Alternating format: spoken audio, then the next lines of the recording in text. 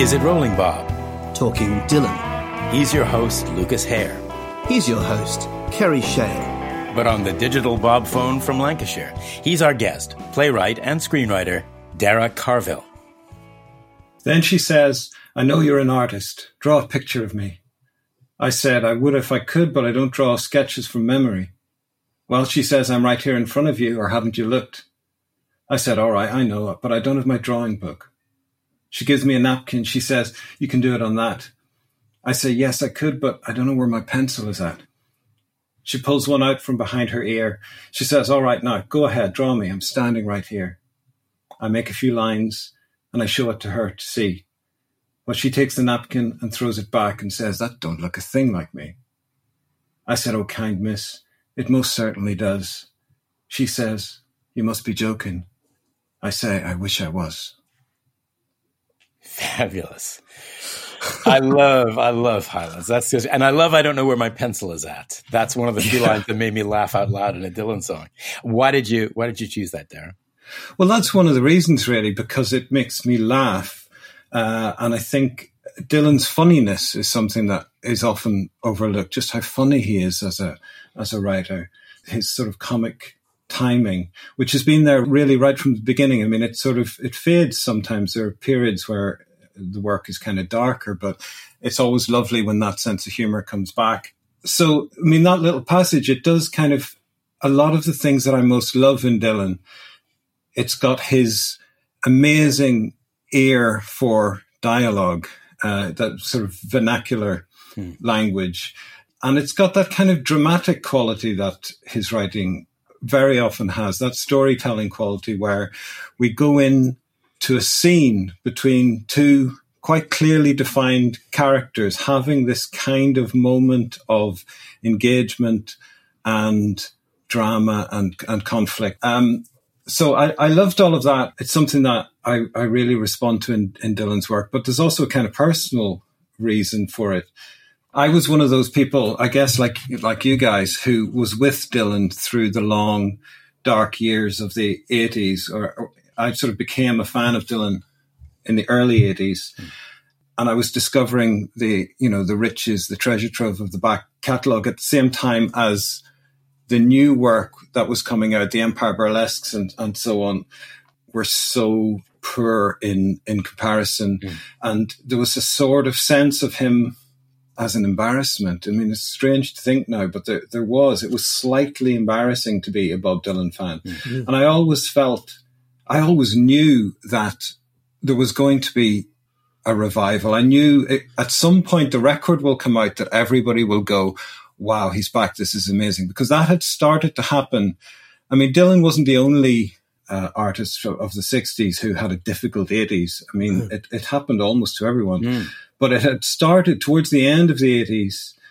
There's a pattern had developed where artists who had been written off were coming back with great work. You know, it happened with Lou Reed. It happened with Neil Young.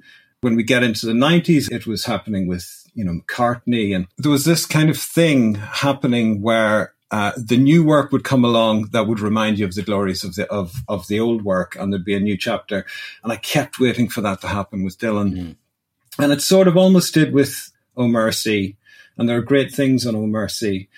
And obviously the early 90s albums of folk songs have their admirers, and there are things to love in those records. But it was really with Time Out of Mind, and specifically, I think, with Highlands, that I remember listening to it for the first time. And when it comes to that scene, and it's the last song on the record, obviously, and when it comes to that scene between the narrator and the waitress, as you say, Kerry, it just made me laugh out loud. And there was an enormous sense of relief almost that the kind of alertness and intelligence of the Dylan of the 60s and 70s was suddenly back. Not Dark Yet as well on that record was the other one that, I mean, at the time, I must have been really annoying because I literally remember phoning people up and playing them these songs over the phone because I was so excited that this great artist was back on form. It's so funny how we accept now that Time Out of Mind is this major work, and I think rightly. But I remember sitting at the same desk I'm sitting at now, listening to it for maybe the second or third time, just having it on while I was working and listening to the lines. I've been to London and I've been to Gay Paris. I followed the river and I got to the sea. And I thought, what is this nonsense? You know, it's in a similar way that we were saying with Rufus Jones about some of the couplets in Murder Most Foul. They just make your toes curl. But now, there's no problem at all. I mean, it doesn't sound trite at all. Absolutely. But also this is a thing I'm interested in about Dylan. The fact that as fans, as people who love this work, you kind of have to take the rough with the smooth. You know, you kind of, I think part of what many Dylan people love is the kind of lack of polish, the lack of finish, the kind of slightly rough quality of the work compared to, you know, a Paul Simon or someone whose work is much more polished. And the unpredictability of his work and the range of his work.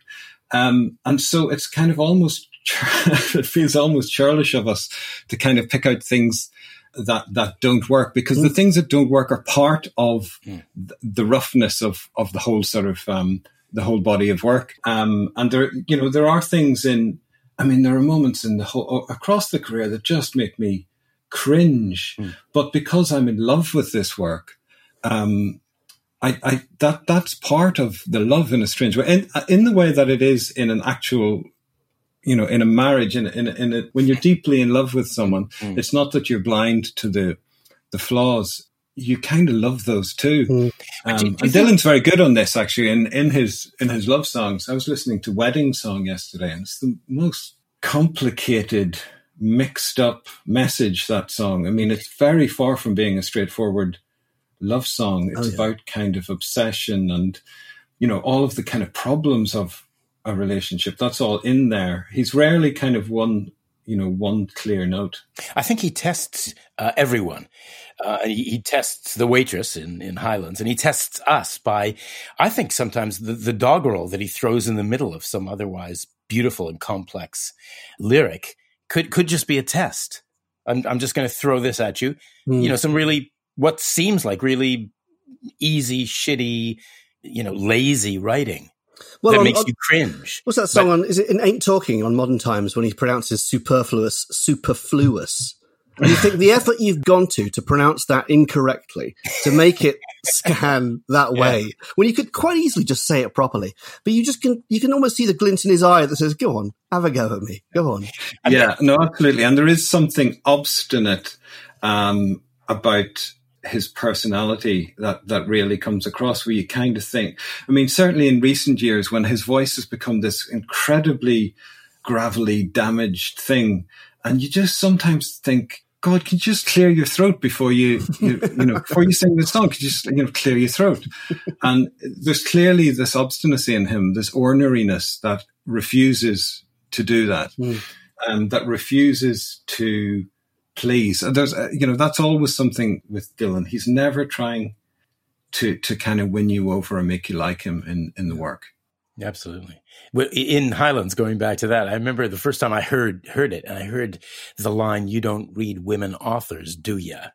Yeah. And then he says, at least that's what I think I heard her say, because you can't believe that character in a song is saying that. You don't read women authors, do ya?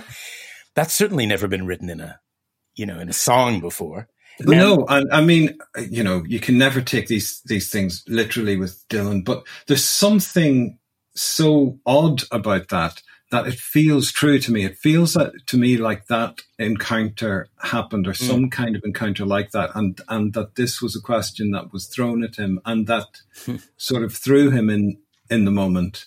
I was reading an essay about what touches on this song, an essay by Aidan Day, in that collection that Neil Corcoran edited.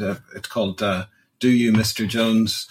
And he sort of reads this encounter in the cafe in Highlands as having a kind of, that there's a kind of almost sort of sexual menace to it, as if the narrator is kind of, he sort of presents a vision of the narrator as kind of sleazy, which was never how I saw it. For me, this is connected to the bigger theme of that record and the bigger theme of that song, which is about this aging narrator lost in the world, looking at young people and not being able to connect with them, but sort of envying them. And for me, that's kind of, there's something around that going on in this odd encounter. I never thought that, he was coming on to her or something. Oh, no, I think it's the opposite of that. I think it's this, when he says, tell me what I want. And she says, you probably want hard-boiled eggs. Another line that made me laugh out loud. Because it seems to me that hard-boiled eggs are like, your balls have solidified or something to do with sexual inadequacy, not, just something with aging again. Also because it rhymes with long, white, shiny legs. True. Yeah. True. But there's something about hard-boiled eggs. It's just the sound. It sounds funny. No matter what, it's not a metaphor or anything. It's just, I know that, I think the Marx Brothers used hard-boiled eggs as a punchline in a movie. I think they were calling down to room service, send me up a room. And I know that they kept ordering hard-boiled eggs. It was just maybe it was a vaudeville joke. I don't know. There's also the hard-boiled detective genre, and there's this kind of, because it has that initial bit of that conversation has this sort of movie dialogue, kind of hard-boiled edge to it, and then it keeps sort of tripping over itself as it gets awkward. And that thing you mentioned, Dara, about at least that's what I think I say. There is maybe another parallel universe in which that's not what she said, and the conversation goes on anyway. And it was awkward enough in the first place, and now it's really awkward because she never even said that in the first place. There's room for it all, I think. No, absolutely. And the sort of film noirish quality of the dialogue there, I think that's a really good point. And it's clearly something that Dylan's constantly drawn to. But different kind of genres of storytelling. There's obviously there are a lot of. I mean, it's curious. There are a lot of Western songs in his canon, and there are comedy songs, and he does seem to be a writer who ranges across lots and lots of different genres. But film noir is certainly a big part of it, and it almost feels like in the last 20 years or so that his whole persona is becoming, like a sort of Humphrey Bogart quality, that sort of raspy voice and those narrowed eyes. His whole demeanor is becoming quite film noirish. Kind of Riverboat Gambler thrown in as well. Yeah, I mean, look at him in the video for something like Things Have Changed. Just the way he's kind of his eyes are kind of sort of slowly.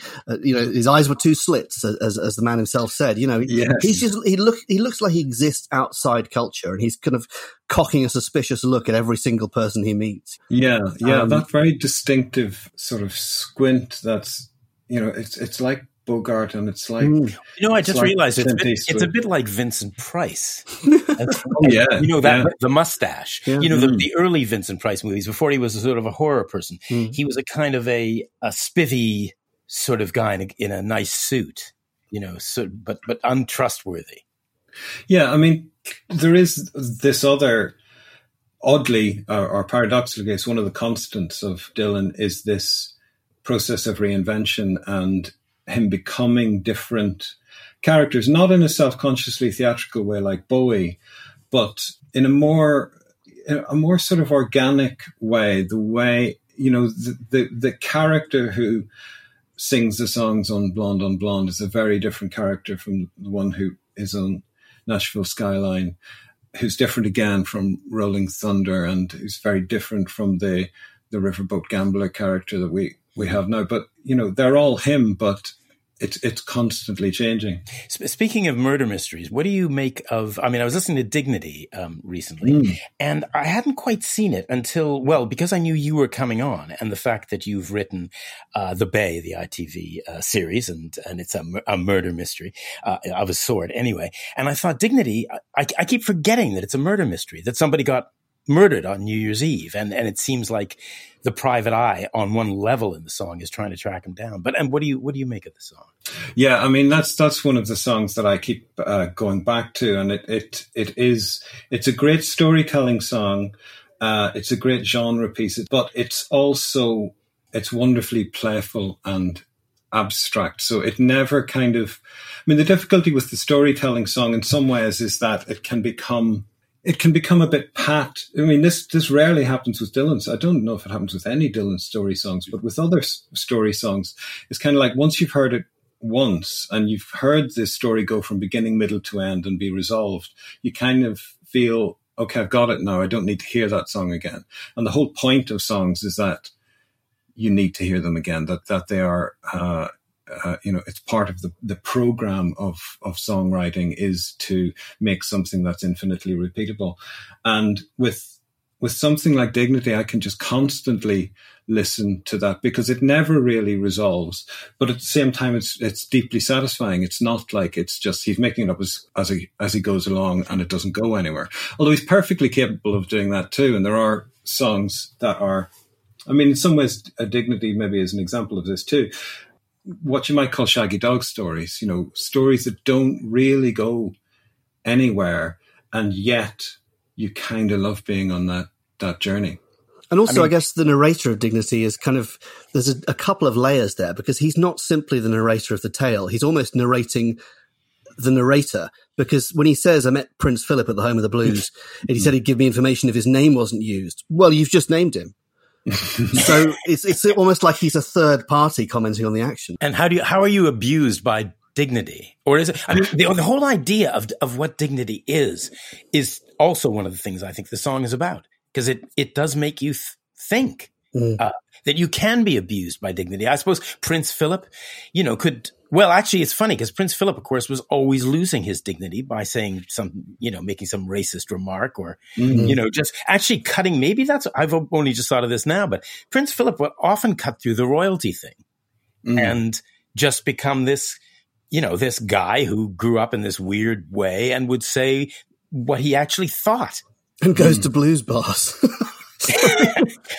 Who goes to blues bars? I mean, I've never really thought of that Prince Philip being that Prince Philip. Right. Okay. You know what I mean? Yeah. I mean, again, clearly this is something Dylan does all the time, is take real life characters and put them in songs. And there is something delicious about the incongruity of a British royal being in the home of the blues. But I don't know. I'd always thought of like Prince Philip is, that prince is not a real prince. I guess I thought of him as being like one of those Damon Runyon sort of characters that populate the world of this song. Actually, that reminds me of I watched a bit of Masked and Anonymous the other day, just because it's such a God, I know it's still a miserably awful, difficult movie to watch, but the character names are fabulous, aren't they? Uncle Sweetheart, Pagan Lace, Bobby Cupid. They're all names of out of Dylan songs that he hasn't written.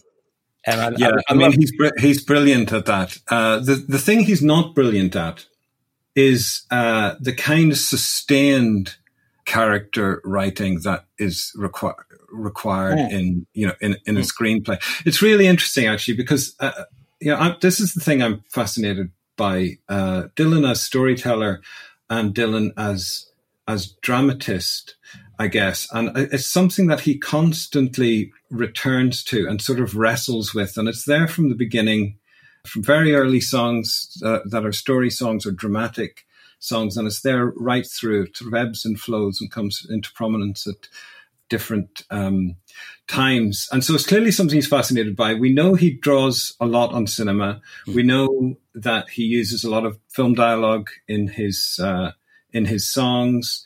And there are, scrupulous scholars who will go and track down every line of dialogue. So he's fascinated by drama and storytelling, particularly cinema. But then when he tries to actually do it, when it's not writing a song, but actually making a movie, whether it's Ronaldo and Clara or Masked and Anonymous, or even Hearts of Fire. I know he didn't write that, but God help us. Yeah.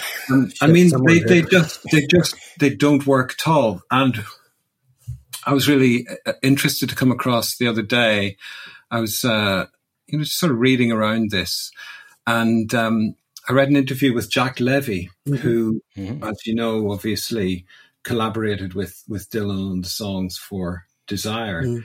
And what's interesting about Desire is that is a wholesale return of the story song, which had sort of been missing for quite a while. I mean, there are story songs and Blood on the Tracks to some degree, but a real kind of wholehearted commitment to stories with beginning, middle, and end comes back on Desire. And Jacques Levy literally says, Bob isn't very good at storytelling. I've got the quote here, actually. Let me just find it. He says... give me a sec. Is it that he's not interested in storytelling? See, no, to me, that would be more close. Linear stuff seems like it doesn't interest him. It is very much that. This is what Levy says. Bob is not really that good at telling stories, He doesn't go from A to B to C to D. He's got a lot of good stuff in his songs, but they don't usually add up to a story. Once in a while they do. So that's what... and that's Levy being interviewed in 2004. But what he's talking about there is the reason why Dylan wanted to work with him, because he came from a playwriting background, a theatre directing background, and he'd worked with McGuinn and the Byrds as a lyricist. And Dylan makes that odd decision to collaborate with another lyricist rather than a musician. But it's because of Levy's expertise with story and with being able to, as he say, go from A to B to C to D, to do that kind of structural thinking. And it's something that, I think you're right. It's that, generally speaking, that isn't something that Dylan is interested in doing. He may not even be able to do it, I suspect, because I'm just reminded of the Elton John biography. I don't know if you've read it, but it's actually really good. The Elton John thing. Yeah. And he talks about playing charades or charades with Bob Dylan. And he said, Bob can't do it. He can't do it. And in a way, that's what charades is, charades. It says you tell a story in order to get your point across. And, no, I haven't read the whole book, but I've read that section. It's fantastic. I love those little kind of insights into what Bob Dylan is really like. I once met someone who knew Dylan when he was young. I met this brilliant theatre person at a festival in Montreal, Linda Gaborio, she's called, and she had been in Greenwich Village in the early days, and she knew Bob Dylan before he was famous. He may not have even been Bob Dylan. And she said to me, and I quote, Bob was weird. And, that was before he was famous. He was already quite odd. And I think that's absolutely key to him. And every time I get a bit frustrated, when you go and see him live, I've seen him a lot, and, he'll do, I don't know, he'll just suddenly start playing the piano like Les Dawson, or, he'll just, he'll just do something deeply strange. I'm always reminded, well, that's just who Bob is. Bob is weird. And there's a story. Have you read Sam Shepard's book about Rolling Thunder? Oh, yeah. There's a moment in that where he talks about taking Dylan to see one of his plays, one of Shepard's plays, and Dylan starts talking from the audience to the characters on stage and saying, oh no, you can't do that. And, and it's almost as if, and Shepard is writing it, and he's sort of kind of clearly quite embarrassed by this. He's brought this guy along to see his play, and he's sort of disrupting it and acting very strangely, as if he's never seen a play before. But whether, the question of whether he can tell a story with beginning, middle, and end. He does that in the early days on those first records. A song like Hattie Carroll is a brilliant, brilliant sustained piece of storytelling, and it really does go from it has a beginning, a middle, and end. To quote Godard, not necessarily in that order, but it has all of the elements. It's a perfect piece of storytelling. It's interesting in that it's not chronological. It isn't beginning, middle, end. It starts with William Zangsinger killed poor Hattie Carroll. So it starts with, in the work of a more conventional writer, that might have been the end point, and they may have told the story of that evening chronologically. Dylan doesn't do that. He starts with the murder, then the arrest, then he flips back to describe what Hattie Carroll herself was like So it's almost we go into a kind of flashback. So we start in the middle, we then go to the beginning, and then we come to the end. And the end of the song, of course, is not the murder, but is the sentence. And that's the point of the song, is the injustice of the sentence that Zantzinger gets. And from his point of view, perfectly capable of doing that incredibly concentrated kind of storytelling. And there are other, there are numerous other songs early on, mostly true stories, mostly with the civil rights theme, Hollis Brown and so on. And then he sort of turns against that. And there's that famous story of the argument he had with Phil Ochs, where he plays him, "Can you please crawl out your window?" And Phil Ochs doesn't like it, and they have a row, and Dylan ends up chucking him out of his taxi. You know this story? Yes. And he says, Dylan's quoted as saying to Phil Ochs, "You're not a folk singer, you're just a journalist." And the idea of being a journalist, in spite of the fact that Dylan himself had written those very journalistic, true story songs early on, the idea of just being a journalist and just writing about kind of real life is seen as a lesser thing. I mean, just going back to Hattie Carroll, the interesting thing about that as well is just a little bit of research reveals that it's really not an accurate depiction of what happened. I mean, from the off, he's not called Zantzinger, he's called Zantzinger. The whole thing is Dylan's version of what happened. And he has an objective, which is to tell a story. And when it overlaps with fact, great. But that needn't be the be-all and end-all. And I mean, you can say absolutely the same thing for Hurricane, which comes then, 10 years later, and is the fruit of that collaboration with Levy. And like Hattie Carroll, is just an absolutely extraordinary piece of songwriting. But again, not necessarily accurate. As we know, in fact, they had to recut the song because some of it was considered to be sort of libelously wide of the mark. So yeah, I mean, it's interesting. And then there's Joey on that record too, which is a sort of pay-in to they're all, New York mobster. Going back to what you were saying, I think Joey, Hurricane, Isis, Black Diamond Bay are all pretty linear story songs. Now, I've no idea how much of that is Dylan and how much of that is Levy.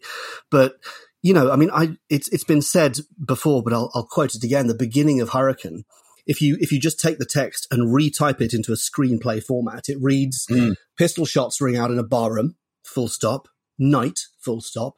Enter, capital letters, Paddy Valentine from the upper hall. She sees a capital letters bartender in a pool of blood, cries out. Then her line is, "My God, they killed them all." You couldn't write that more specifically if you tried, and that may well be Levy. But yeah, I suspect quite a lot of that is Levy, and just from watching that interview with him, it's up on YouTube. I think quite a lot of Isis as well is. Which I sort of found in an odd way faintly disappointing, because he talks about, I love the rhyme of outrageous and what's contagious. Outrageous and contagious, yeah. And he actually makes a point of saying how much Dylan loved that rhyme. So that was actually Levy who wrote that. No, I mean, those songs, as I say, they have, and Black Diamond Bay, absolutely, it has a kind of a real conclusion, a real kind of turning point at the end. Those songs are very much structured as stories. And it's really interesting to see him come back to that, because as I say, with that Phil Ochs moment, he had very clearly turned away from linear storytelling in his songwriting. So it's very interesting to see that come back. But there are other kinds of storytelling, obviously, that he was also doing. So, around the same time as Hattie Carroll and that incredibly journalistic, crisp piece of reportage, kind of story torn from the headlines, he's also writing Bob Dylan's 115th Dream, just sort of madcap comedy song, and yet with a kind of, it's not just a comedy song. It's not just meant to make you laugh, although it's very funny. There's something complicated and playful going on there, and those kinds of songs continue. And on John Wesley Harding, it's full of story songs, but they're very much the Shaggy Dog story, or the kind of parable. They're not beginning, middle, and end kind of narratives. They're stranger than that. I would sort of feel with John Wesley Harding that that's the record where he's going in a very creative way. He's going, I don't have the answers. Because obviously, as we know, he was at that time seen as this extraordinary guru and spokesman of a generation and all of that stuff that he was trying to escape. And I think John Wesley Harding is a first attempt to say, no, I don't have, that's not me. I don't have the answers. And then when that didn't quite work, when actually people started to read into that record even more and sort of see the faces of the Beatles on the cover and all of that kind of stuff, then he goes, all right, and turns around and makes Self-Portrait as really an attempt to kind of shake off those kind of obsessives. I guess even when he's deliberately and willfully not telling a story, he still is. I mean, I think of two things. One, Clothesline Saga, which is, I mean, it's a parody of Ode to Billy Joe, and it's quite clearly a story, but it willfully ends on Ma met me, and I went inside and I shut all the doors. But it's delivered with such a kind of deliberate sense of conclusion that it sounds like an ending, even though it's not. And the other thing is I was watching there's a 90-minute Joni Mitchell documentary on YouTube, which I watched over the weekend. And she said the thing that attracted her to Dylan was the storytelling aspect in his work, and then went on to talk about Positively 4th Street. And I thought, well, that's not really a storytelling song. But then again, I guess the point is that even when he's not telling a story, he is. Well, I love Clothesline Saga too. Sorry, just to say that my favorite lines in that are, because right in the middle of this, I think it's kind of a non-story Clothesline Saga. Really, it's just hanging clothes on a line. But then in the middle of it all, it's the vice president's gone mad. Where? Downtown. When? Last night. Oh, say that's too bad. That's a story in the middle of this thing about clothes not drying. Yeah. No, and I love that too. It's another way of telling stories. Yeah, I think he is. I mean, I don't think he would ever think of himself as doing this, but he is deconstructing storytelling in a song like that. And I think that's happening across John Wesley Harding and lots of other places where he's taking apart the traditional structure of story so that a song can feel like a story while not adding up to being that kind of satisfying linear narrative. And he's doing it very, very deliberately. Michael Gray writes about Dylan's use of dramatic monologue, and he compares him to Robert Browning. And I think there's something in that. There are a lot of those songs, while they're not necessarily telling a story, they are creating a drama in that they're voiced from the perspective of a distinctive character, and they're voiced to another distinctive character. So there is a kind of dramatic dialogue or an implied dialogue going on in something like Positively 4th Street. And then there are other moments just in songs that are not stories where suddenly you'll just get a vivid little passage of story, like a little kind of fragment or shard, like in Idiot Wind. They say I shot a man named Gray. That little section is just a brilliant, funny, clever little story that's told within about 4 lines, and then the song goes on and does lots of other things. And that's something that happens a lot in Dylan as well. Well, the elephant in the room, I think, is Brownsville Girl, as we mentioned Sam Shepard, and talk about a story. What do you make of that? Yeah, I mean, I think that collaboration between Shepard and Dylan is really extraordinary. I mean, I'd be very interested to know, and I don't suppose there's anywhere we will know, who wrote what on that song. I mean, who wrote the line? If there's an original thought out there, I could use it right now. Whichever of them it did, it's absolutely extraordinary.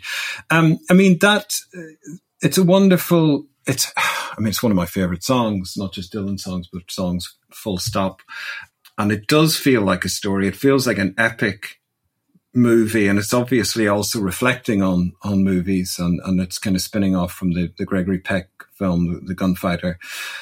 But it would be hard to paraphrase what that story is. There was talk, I don't know if you remember, there was talk a couple of years ago that they were going to make a film of it. It was in the papers, and it said the one piece of concrete information in the reports was that Brad Pitt was going to play Henry Porter. The only thing we know about Henry Porter is that his name wasn't Henry Porter. Yeah. I think if you made a film of Brownsville Girl, you would end up with something very much like Masked and Anonymous or Ronaldo and Clara, as in a complete mess. Yeah. But as a song, it is just superlative. Well, it should be a complete mess because, if you had Brad Pitt and a linear storyline, it wouldn't be Brownsville Girl. It would absolutely kill it. It would, also, when you hear a song that's infused with this sort of cinematic quality, some of the money men somewhere are thinking, hey, we'll make this into a film. You know what? Just leave it as a cinematic-esque song. I mean, Highway Patrolman by Bruce Springsteen from Nebraska was turned into a film. Is it The Indian Runner? It's a short film. Really? I didn't know that. Yeah, and you think, well, look, I love that song, and it's a really good film, but that's unnecessary. It really is unnecessary. Leave it alone. Yeah. Step away from the song. Do you have any thoughts, Dara, on the differences between Brownsville Girl and New Danville Girl, or are we getting a little bit too geeky there? No, God, it's not possible to get too geeky. You're among friends. I'll have to put that on the website. On this stuff. I prefer Brownsville Girl. There's much to love in the original, but I think between the recordings, much is gained. And my understanding is that the work that went on after the recording of the first version, between the recording of the first version and the second, was largely Dylan. I don't think that was continued collaboration with Sam Shepard. So it'd be interesting to actually just compare those lyrics, because that may well show us how much of that is Bob. I mean, I love both, but the finished version, the final released version, the fantastic interplay with the backing singers, the sense of real drama, but not just in the lyrics, but in the music. And again, Michael Gray has written brilliantly about this. The way the song is half sung and half spoken, and within a single line, he can shift between singing and speaking. It's extraordinary. By the way, just as a teeny little addendum, I don't spend much time on Expecting Rain, but I did have a bit of time on my hands. So I looked up a Brownsville Girl on Expecting Rain, and somebody had written in to say that they'd been watching an episode of Rawhide, the Clint Eastwood TV series that he made before he was a big star, and there was a character named Henry Porter in it. And the big thing was, who was he? Because the only thing they knew about him was that his name wasn't Henry Porter. Now, I don't know if that's true, but somebody wrote that on Expecting Rain. So I wouldn't be at all surprised. I wouldn't be at all surprised if that was true. I did love the bit. You presumably have seen the bit where Gregory Peck pays tribute to Bob by quoting the song. Oh, no, I haven't. Oh, my God. It's on YouTube. I must check that out. It's a Kennedy Center award ceremony for Bob. Bob is sitting there next to the Clintons, and he's got this ribbon around his neck.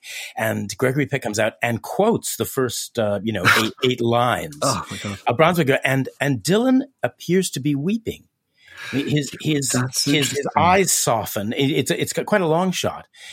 And at the end, he nods and does a little, not namaste, but does a little sort of thing to Gregory Peck. And it's like his dreams have come true.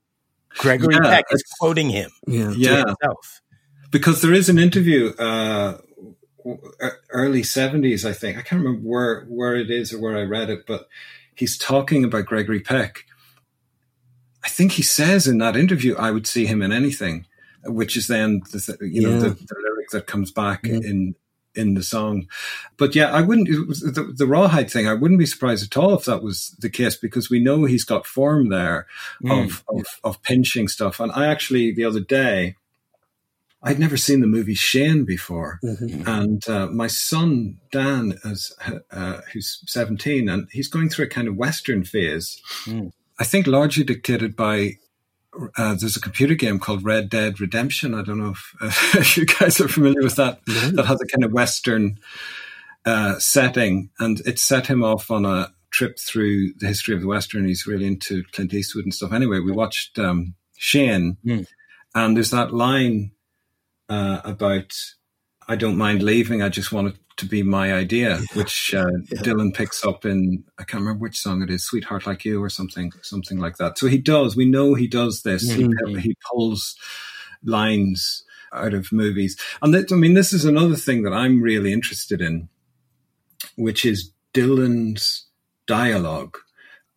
Because we talk so much, and so much has been written about Dylan as poet, and whether he is a poet, and whether the words work on the page, separate from the music.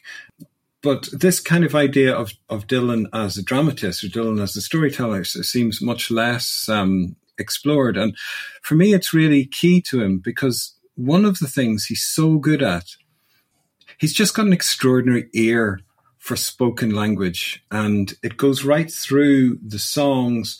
And it's also one of the reasons that reading interviews with him is such a pleasure, because the sort of cadences of his spoken language is, it's very close to his lyrics.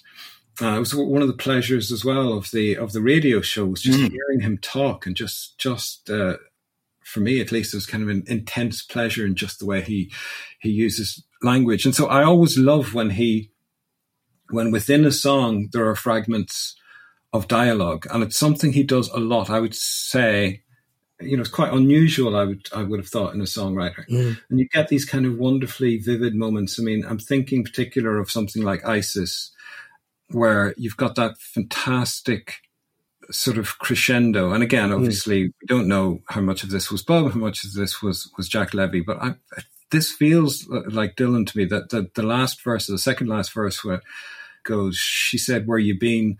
I said, "No place special." She said, "You look different." I said, "Well, I guess." She said, "You've been gone." I said, "That's only natural." She said, "You gonna stay?" I said, "If you want me to, yes." And that yes, which just takes off in the song, is so thrilling.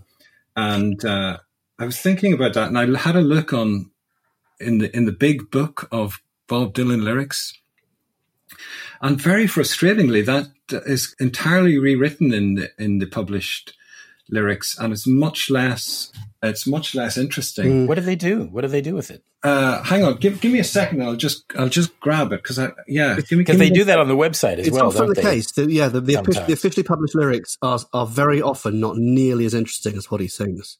I always wonder if that's a mistake. Somebody in the Dylan office being lazy, or has Bob done it? No, because you copyright the lyrics presumably at a different time from recording them, and they don't want to go back and re-copyright the different set of lyrics. Maybe, I don't know. It's very strange. So in the published lyrics, it goes, the first line's the same. She said, "Where you been?" I said, "No place special." She said, "You look different." I said, "Not quite." Not quite? Yeah. I mean, it doesn't make any sense. Like an English vicar. So much less interesting than "well, I guess." She said, "You've been gone." I said, "That's only natural." She said, "You gonna stay?" I said, "Yeah, I just might." Isn't that terrible? Yeah. That's far more like Highlands, isn't it? That kind of, shrugging kind of, maybe, well, Yeah, it's so much less thrilling than the "if you want me to," yes. Yeah. I'll tell you one bit of dialogue that I'm always confused by, even though I think it's a great song, which is Frankie Lee and Judas Priest. Yeah. Because it seems to me, and now maybe they're supposed to be two halves of the same person, but they talk in the same way, it seems to me. Or I always think, it's Frankie Lee. He's the gambler whose father is deceased, and Judas Priest. But I always get them confused, because I think there's something about the syntax about when whoever it is leaves. I'm totally confused whether it's Frankie Lee or Judas Priest. And whichever of one of them dies, I'm always confused which of them has died. And I'm sure if you're confused by any song on John Wesley Harding, it's entirely deliberate. Yeah, it is. But I'm because he could, I think, have made the characters more different, distinctive, more distinctive. Yeah, yeah. No, I think he. I think Lux is right. It is deliberate, but it's deliberately frustrating. Yeah. And I think it is that thing of not wanting to present a finished story. I mean, that song in particular really is a Shaggy Dog story. It doesn't really go anywhere. But it's wonderful. I mean, I absolutely adore it. Well, nothing is revealed, right? Absolutely. Yep. Have you ever noticed the similarity between Romance in Durango and El Paso by Marty Robbins? Oh, no, I haven't. Give that a listen, because there's a clear influence there. And that, again, is a very Shaggy Dog story with a great Western motif. right down to having the narrator die. And I mean, it's just great stuff. It's a fantastic song, but there's a clear influence there too. I'll check that out. I mean, other just little glimpses of dialogue, even in the new record, it's a minor thing, but it's lovely in Goodbye Jimmy Reed towards the end when it goes, God be with you, brother dear. If you don't mind me asking, what brings you here? Just the kind of bounce of that language is just fantastic. Someone said, apparently someone has detected that God be with you, brother dear comes from a Molière play.